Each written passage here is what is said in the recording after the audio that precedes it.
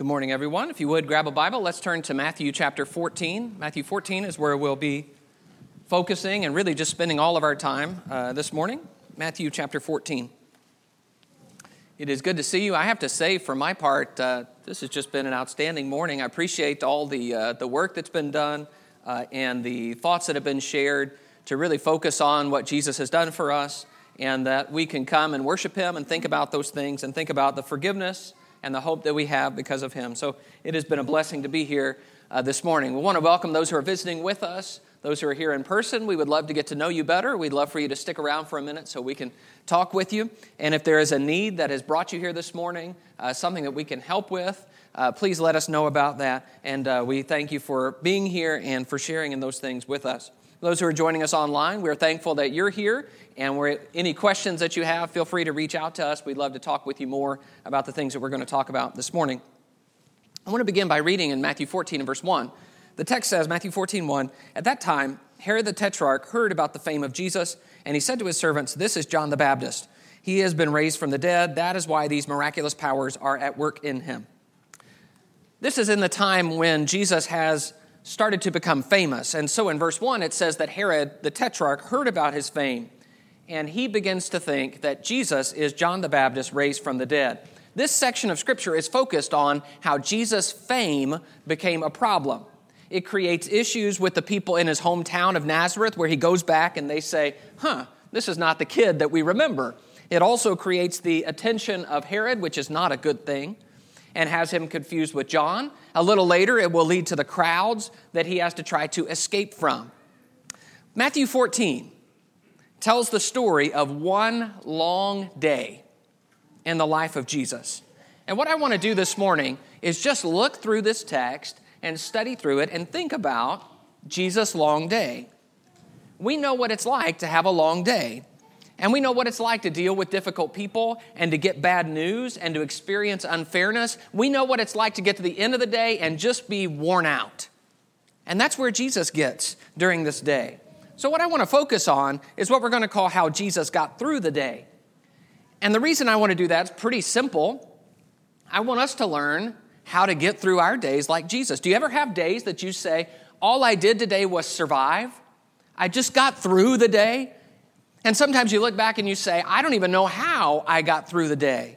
I want us to learn from Jesus, because Jesus is going to show us the most important strategy to getting through the day, even when things are hard. So what I want to do is just begin by studying the text, and then we'll draw our lessons that we need at the end. First of all, Jesus' long day involves bad news. So beginning here in verse 1, Matthew 14:1, "At that time, Herod the Tetrarch heard about the fame of Jesus, and he said to his servants, 'This is John the Baptist. He has been raised from the dead. That is why these miraculous powers are at work in him.'" So Herod assumes that Jesus must be John the Baptist raised from the dead. John was not a miracle worker. John didn't do miracles, but Jesus does. And so Herod thinks, well, it must be that John has been raised from the dead and now has different powers than he had before. That idea of miraculous powers is exactly what the people of Nazareth were surprised to see in Jesus. Back in chapter 13, and it's verse 54. Where did this man get these mighty works? Same words, miraculous powers. But the reason Herod jumps to this conclusion, which, by the way, it's not a normal conclusion when you hear about somebody to say, that must be the guy I killed. He must have come back from the dead, and now he has evil powers. Or good powers, but to Herod, not good. The reason why Herod assumes it's John the Baptist is because he has a guilty conscience. John is dead, and it's Herod's fault. And Herod, when he hears about something like this, thinks, this must be what I have done coming back to haunt me. Verse 3, "For Herod had seized John and bound him and put him in prison for the sake of Herodias, his brother Philip's wife, because John had been saying to him, 'It is not lawful for you to have her.' And though he wanted to put him to death, he feared the people because they held him to be a prophet." So Matthew begins to tell the story of John's death. It started with John critiquing the king because the king Herod had taken his brother Philip's wife. So there is immorality there. He says it's not lawful for you to have her. This is a wrong thing. And John speaks up about it. I know this is strange in our time. We live in a nation where everyone has the right and the freedom to say what they want to say about the government and government officials. And yet in this time, you say the wrong thing about the wrong person or in the hearing of the wrong person, and you end up in jail. John was a very prominent and influential prophet. And so when John comes out against Herod's marriage, Herod takes notice, he is arrested. But we also get a little glimpse here of Herod's inner life. In verse 5, it says, though he wanted to put him to death, he feared the people because they held him to be a prophet. He wants him dead, and we learn that Herodias is also involved in that. Herodias held a grudge against him, but he is afraid because the people love him so much. And so that is sort of a stalemate where John's in prison. They're not going to let him go, but they're also not going to kill him. And so John's just in limbo waiting. But then the tide turns. Verse 6, but when Herod's birthday came, the daughter of Herodias danced before the company and pleased Herod so that he promised with an oath to give her whatever she might ask. Prompted by her mother, she said, give me the head of John the Baptist here on a platter. So Herodias' daughter, or Herod's stepdaughter, comes and dances before his guests at this massive party. This is just my spin and my thinking, so I cannot prove this. But it seems to me likely that in a big party like this, there's probably alcohol involved. And I believe that probably if we're talking about dancing, it's something to do with some kind of lewd or sexual type dance. Because the sort of drunken boast oath that Herod gives is just foolish. Give me, you ask, I'll give you whatever you want, up to half my kingdom. But whatever the reason, Herod now has an oath on the table, and Herodias' daughter goes quickly to her mother and says, well, what should I ask for? I mean, after all, it's not every day that the king says, ask me whatever you want. And so Herodias has a ready answer. She sees the opportunity to finally get rid of John for good in a particularly brutal and awful way. Behead him and bring his head on a platter. So you have a banquet, you have a party, and just like they're bringing in all these foods on dishes, she says, bring me in someone's head. So now Herod is in a difficult position. Verse 9, the king was sorry, but because of his oaths and his guests he commanded it to be given, he sent and had John beheaded in the prison, and his head was brought on a platter and given to the girl, and she brought it to her mother. So Herod regrets it, but he feels bound to keep his foolish oath, and he kills John. It is a sad and awful end for a great man. Verse 12 then says, and his disciples came and took the body and buried it, and they went and told Jesus.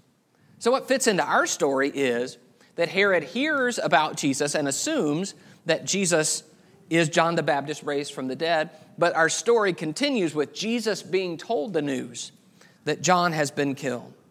So let's just take a time out here and process what we've studied. This is an awful and tragic story. It reminds us that sometimes godly people suffer for no reason other than evil people are allowed to get their way. An insecure and immoral ruler kills a godly man. Everyone knows John is a great prophet.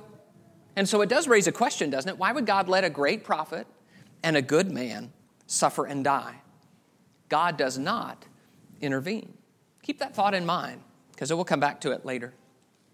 John and Jesus are also very close.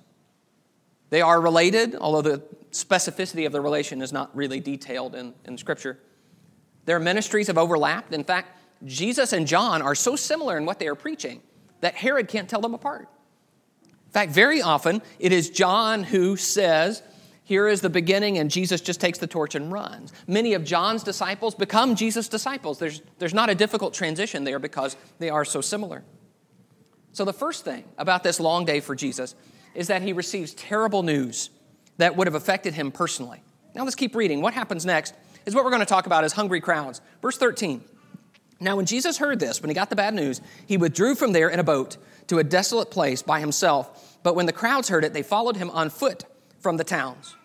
So as soon as he gets the news, he goes away, he gets into a boat, and goes all by himself to a desolate place. We're on the Sea of Galilee. I put a picture up here of the Sea of Galilee. There are different cities around the city, but there are also places that are deserted and isolated, even today, where there are no people, and you could go and you can hear some mountains or something. You can kind of be alone. Jesus goes to do that, but instead of being alone, when he gets there, he finds that there are people who are already there. The other part about the Sea of Galilee is it's not big.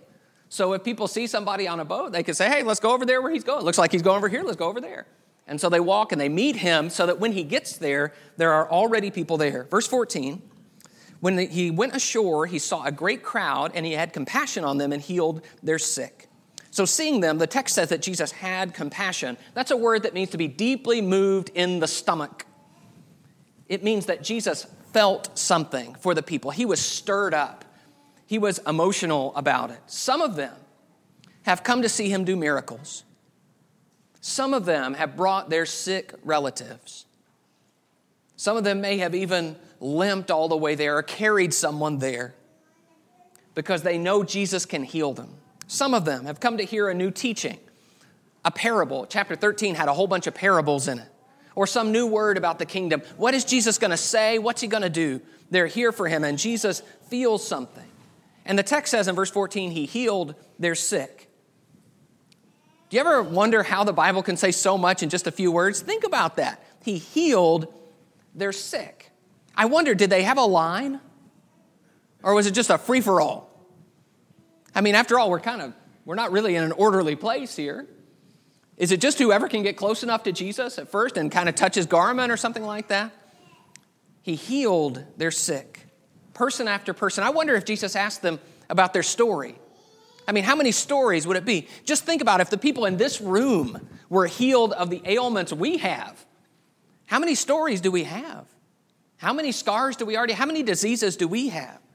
And for Jesus to do this for this great multitude all day long, person after person, story after story, word after word, he healed their sick because he had compassion. And it goes on all day. Verse 15. Now, when it was evening, all day, when it was evening, the disciples came to him and said, this is a desolate place, and the day is now over. Send the crowds away to go into the villages and buy food for themselves. So now we're in a tough spot because we're far away from civilization, and it's getting late, and if people don't have some direction, we don't end this now, we're all going to be out here in the middle of the night with no food. And so, again, we're talking some people who may have been sick or weak. They need food. It's not fair. It's not safe. Maybe they're even a little concerned about Jesus because the disciples are here saying, Jesus, it's about time for this to all end. Send everybody home, and then they can get some food. But Jesus balks at that. Verse 16, but Jesus said, they do not need to go away. You give them something to eat. They said to him, we have only 5 loaves here and 2 fish. He said, bring them here to me. I love the you give them something to eat. It's emphatic in the Greek. You give them something to eat. This is your problem, not mine. I'm healing people. You guys take care of it. I think it's an interesting thing because Jesus wants to meet the people's needs, and he wants them to do that without having to send them away, at least not yet. But he also has something else in mind. John's account says that Jesus said this to test them, specifically Philip. He wants the disciples to sit with this problem for a minute. Because it's one thing to say, oh yeah, Jesus fed 5,000 people. It's another thing to say, what are you going to do to feed 5,000 people if you've got 5 loaves and 2 fish? You're going to go around and ask people, hey, does anybody have food for maybe 1,000? Did you bring food for 1,000? No, well, what are we going to do? There's no food around here. I mean, maybe we could try to fish a little bit, but that would take a long time. Probably wouldn't catch anything. 5,000 people to sit with that problem and feel the immensity of it. And then he says, all right, well, bring me what you've got. Verse 19. Then he ordered the crowds to sit down on the grass, and taking the 5 loaves and the 2 fish, he looked up to heaven and said a blessing. Then he broke the loaves and gave them to the disciples, and the disciples gave them to the crowds, and they all ate and were satisfied. And they took up 12 baskets full of the broken pieces left over, and those who ate were about 5,000 men, besides women and children. So he thanks God for the food. That's specifically said in verse 19. He said a blessing. He breaks the loaves and gives some to the disciples. And it looks like, as the text reads, he just keeps giving and giving and giving. And it's an interesting thing because the crowds might not know where this food is coming from. They might think Jesus has a special stash somewhere, but the disciples know because they're the ones involved in giving it out. They're the ones who know we just keep coming back to him and he just keeps having more food, and we know there wasn't that much when we started. So the disciples each take up a basket full of leftover food, which means there's more food after the meal than before it. Has that ever happened to you? More food after the meal than before it? The answer is no, by the way. Never is there more food after than before. So, after this bad news, Jesus is now confronted by tremendous need. It is a tidal wave of need. Sick, hungry, ignorant people, disciples who are in need of instruction and testing. And Jesus cares and heals and teaches and meets needs all day long, the whole day. And when he has an opportunity to end things, let's just send them away so they can go get some food. Jesus says, no, we're not sending anybody away. In fact, I'll take care of the food thing so that we can be here longer to do more teaching and more healing. So Jesus' long day continues with hungry crowds. The third thing I want to see, this next section, is water walking. In verse 22, it says, immediately he made the disciples get into the boat and go before him to the other side while he dismissed the crowds. So after dinner, he sends the disciples away. You guys leave. He wants them to go to the other side of the sea, and he says, I'll follow later, although it's not clear exactly what he's going to do.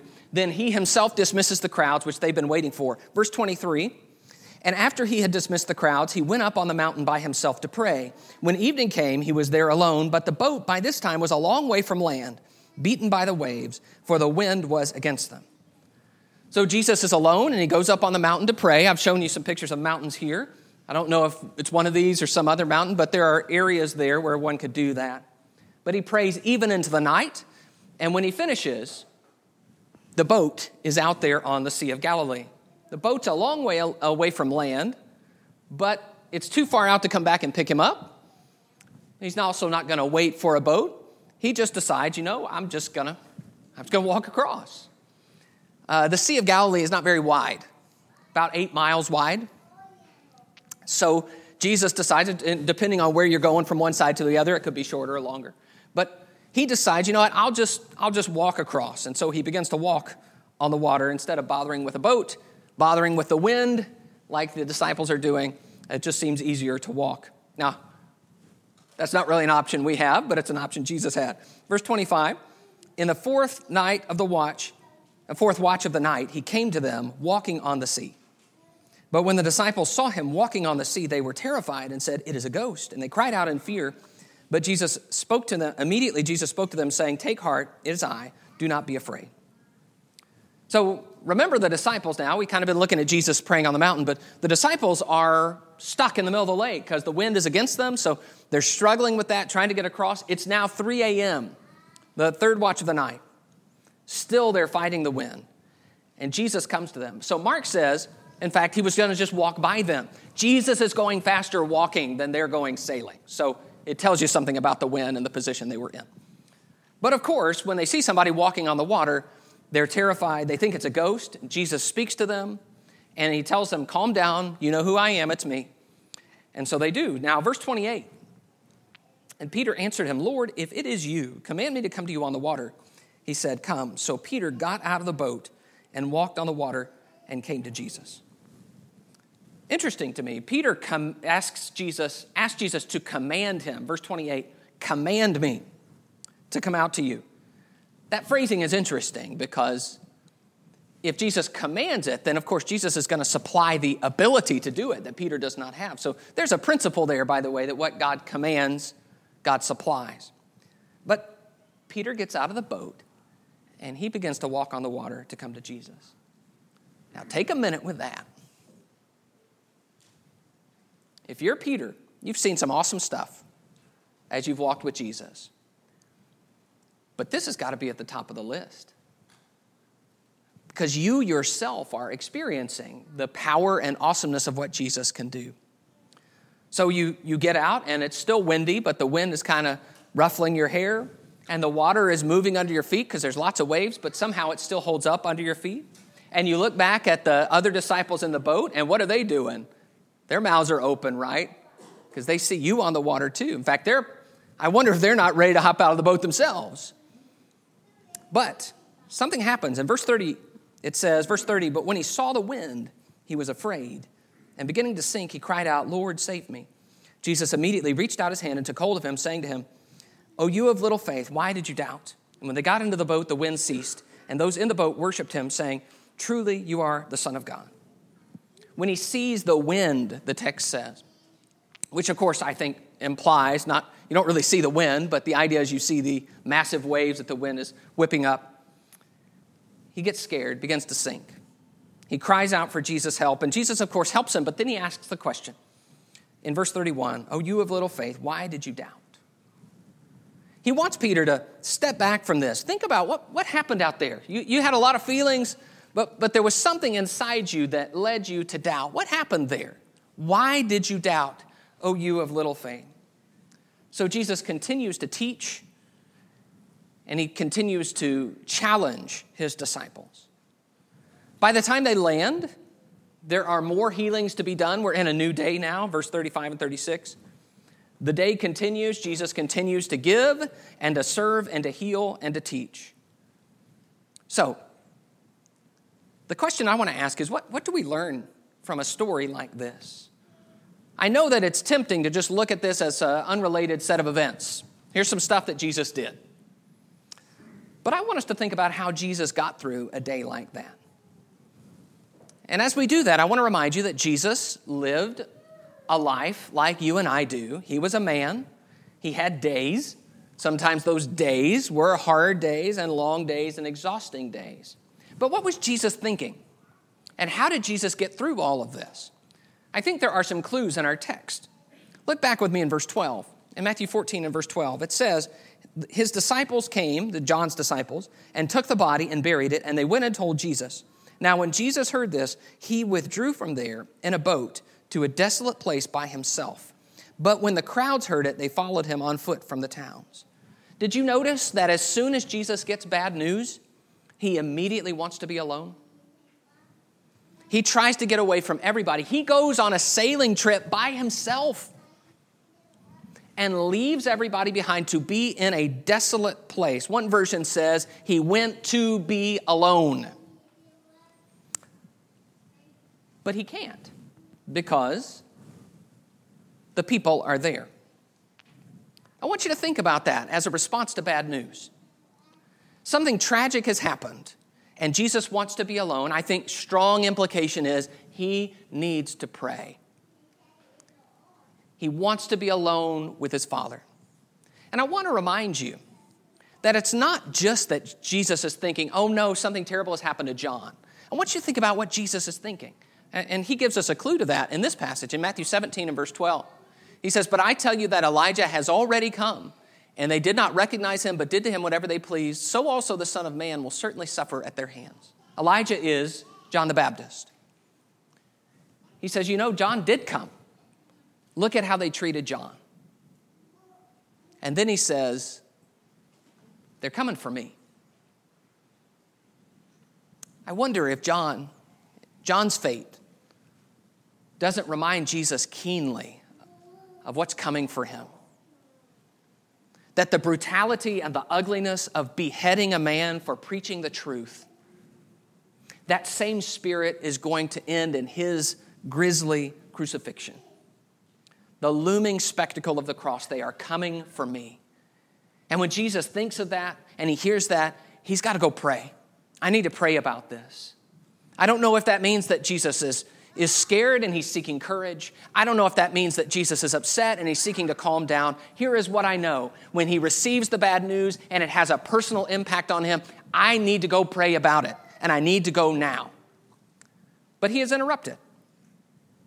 His prayer retreat is interrupted by huge crowds who need him. Instead of grieving and instead of praying, he has to serve and heal and teach. That's what he is commissioned to do, and so he does.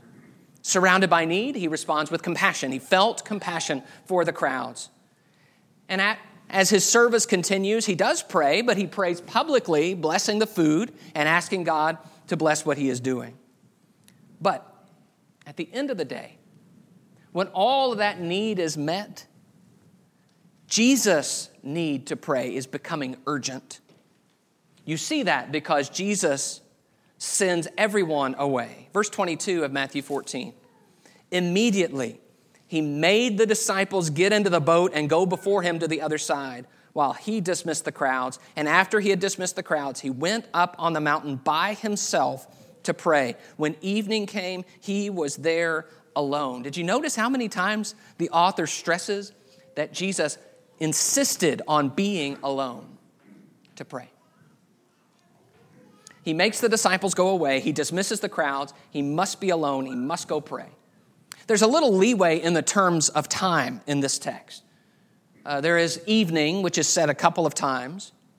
And we know that Jesus walks on the water to them at about 3 a.m. But we're talking about a major block of time that Jesus says, I need this time as a time for me to pray. And the text is extraordinarily clear that he was there alone, just talking to God. And after that time of connecting with God, he is ready. He's ready to go on a long walk. He's ready to go on a long walk across the water. He's ready to engage with his disciples again. He's ready to go serve again because he has been alone with the Father. So what I want you to see, and the point I want to make this morning, is that Jesus insists on time alone with his Father. Jesus gets through the day because he insists, I must speak to the Father and I must do it alone. This is far from the only time this happens. This is actually something Jesus does quite frequently, and we only have glimpses of it in gospel texts, and yet they seem to imply that this happened a lot. Like this is Mark 1:35, and rising very early in the morning while it was still dark, he departed and went out to a desolate place, and there he prayed. Jesus insisted, rising very early in the morning, Jesus insisted on being alone, a desolate place. In fact, when the disciples wake up that morning, they say, where's Jesus? And they go hunting for him. Guess what? They know where to look. He's probably out on the mountain somewhere praying. Luke 6 and verse 12, in these days he went out to the mountain to pray, and all night he continued in prayer to God. And when day came, he called his disciples and chose from them 12. Prayed all night. Presumably, I don't think we know the specifics of it, but presumably because he's about to choose his apostles, there's something to do with that element and the changing dynamic of the ministry that's going to come as more men are added to it in a special way. In Luke 22, when Jesus is in the Garden of Gethsemane, it says he withdrew from them about a stone's throw and knelt down and prayed. Of course, we know that night he's praying repeatedly the same prayers. But notice he wants the men with him. He says, come and pray with me. But then he departs from them about a stone's throw because even then, even when his men are praying with him, he wants to be alone with the Father. Jesus insists on time alone with the Father. He insists on it. He will wake up early to get it. He will stay up late to get it. He will take long walks to get it. He will be in time with God. In fact, Jesus insists on time alone with his Father. Time to send everyone else away and just pray, to be completely alone. This is what he looks forward to. The time when the crowds go away, the time when the messengers depart and the meal is over and the sun goes down. This is what it looks like for Jesus to put his feet up. This is how Jesus relaxes. He wants to spend time with his Father. And I want to say especially, this is what gives him ministry, that's not the word. This is what gives him energy for ministry. I look at this day, and it's kind of exhausting to me just to read about it. He is doing so much all day long. And when you start breaking down what that would feel like to serve people like that, where does he get the energy? How does he keep going, person after person, keep caring so much, keep having compassion, keep hearing their stories? How does he always have a lesson for the disciples, no matter what they're doing? Even in, well, what are we going to do about the food? Well, what about you want to come walk to me on the water? Great. Now, what do we learn from that, Peter? Over and over and over again, he just always has something. And I know when I'm in ministry and I'm serving people, I get worn out when I only do a couple of them. And yet Jesus just keeps coming and coming. I believe that the source of that power and strength, the energy he has, is that he insists on time alone with his Father. Now, I don't know all the implications of Jesus being God. I don't know all the implications of how Jesus' energy system worked and all that. Let's not get into that. I just want to say it this way. If Jesus needs this, I need this. If Jesus needs to be alone with the Father, boy, I sure do. Because whatever Jesus is working with, it's way bigger and better than what I'm working with. So if Jesus needs it, I know I need it. So bad news, needy people, projects, people and otherwise. Those are things we deal with, right? We deal with bad news. We deal with needy people. We have our projects. And what happens with those things is they produce anxiety in us. We worry, we wonder, we stress. Jesus is teaching us something here. I've had an interesting week with this chapter. So I started this week, and Brent can tell you this. I started this week saying, I want to talk about Matthew 14. I was going to look at these stories. And I started thinking about, okay, well, what we can learn is, well, how does Jesus deal with bad news? How does Jesus deal with people who are in need? That kind of thing. But then my week happened to me. Do you ever have that kind of week? And it was a week where there was just so much. A week I was feeling overwhelmed. I was feeling anxious, working, talking, serving. And I found that when everything died down, what I really wanted to do at the end of the day is just read a book or go eat some food or just sit around and do nothing. Just kind of blah. But you know what? I didn't feel any better. When I got done with whatever I thought would relieve my anxiety and my tension and make me feel more energetic, I didn't. No amount of food helped. Tried a lot of caffeine, by the way. That didn't help. And then, of course, about midweek, it dawned on me, maybe I need to do what Jesus did. Where I just said, you know what? Let's silence all the things that are calling my name and spend some time with God. And it transformed me this week. Felt calm, able to handle problems in myself and my family with other people, energized for things I needed to accomplish. It transformed me. And I know what you're thinking. When I talk about insisting on time alone with God, immediately all of us begin to make excuses because we look at our schedule and the commitments and demands on our time and we say, I can't do it. Young parents, we say, I have screaming children. I have responsibilities with my work. I have already committed to so many things. And so we start listing all the reasons why we don't have time to actually just be alone and pray. Can I just remind you? Jesus had a pretty busy schedule. And if you want to talk about people needing you, I don't know that ever has anybody been needed like Jesus was needed. And yet Jesus said, no, there are times to shut everything down and say, this cannot happen now until I pray. So it may be that we need to insist on that time the way he did. That is, silence the phones and turn off the radio. Maybe young parents, we have to shut ourselves in the closet or the bathroom or wait till everybody goes to bed and stay up a little late. Maybe we just need to insist. No, this has got to happen. There are other things that I can do that are important and that demand my attention, but this must come first. Maybe I need to get up a little earlier. Maybe I need to stay up a little later. Something needs to change. What Jesus knows, and what I'm really hinting at, is that God is the source of everything good in our lives. He is the source of all the encouragement that we need, and all the strength that we need, and the healing and the peace and the compassion and the kindness that we need. And when we feel drained of those things, and we see people and we can't have compassion on them, and we see people and all we see is needs and demands, when we look at the prospect of another week and all we say is, oh, I've got more to do, what we need is God's strength and healing and peace. That's what we need, and Jesus knew it.